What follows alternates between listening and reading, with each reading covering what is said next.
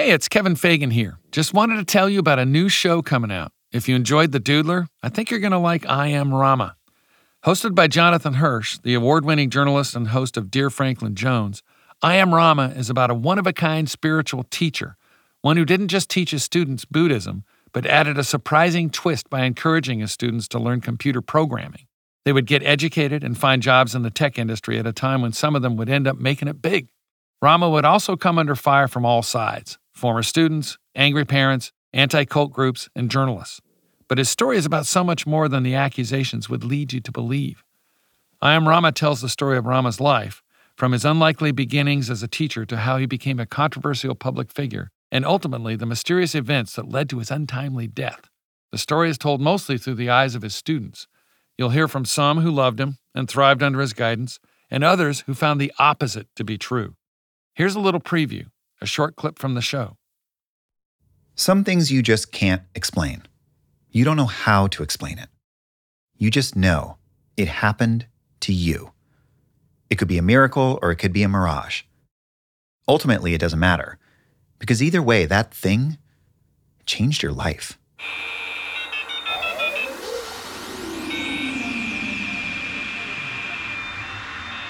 Jim had one of those experiences.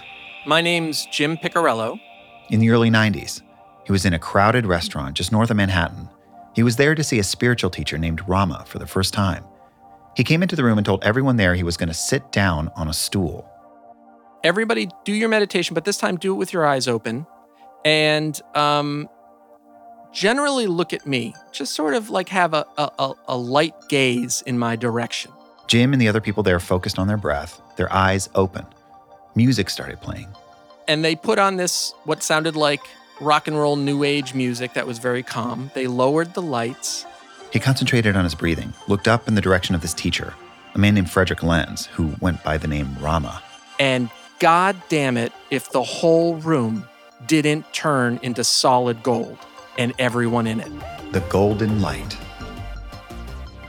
It wasn't something he saw. He says he felt it, too.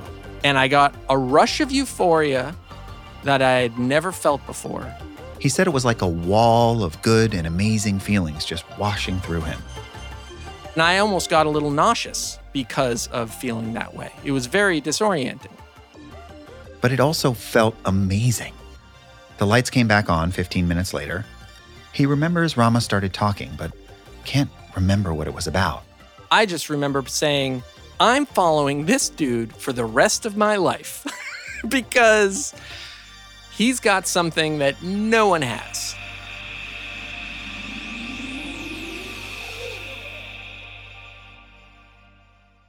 This feeling, not just the golden light, but the belief that a person could transmit a spiritual energy that some say raises your consciousness toward a more enlightened state of being.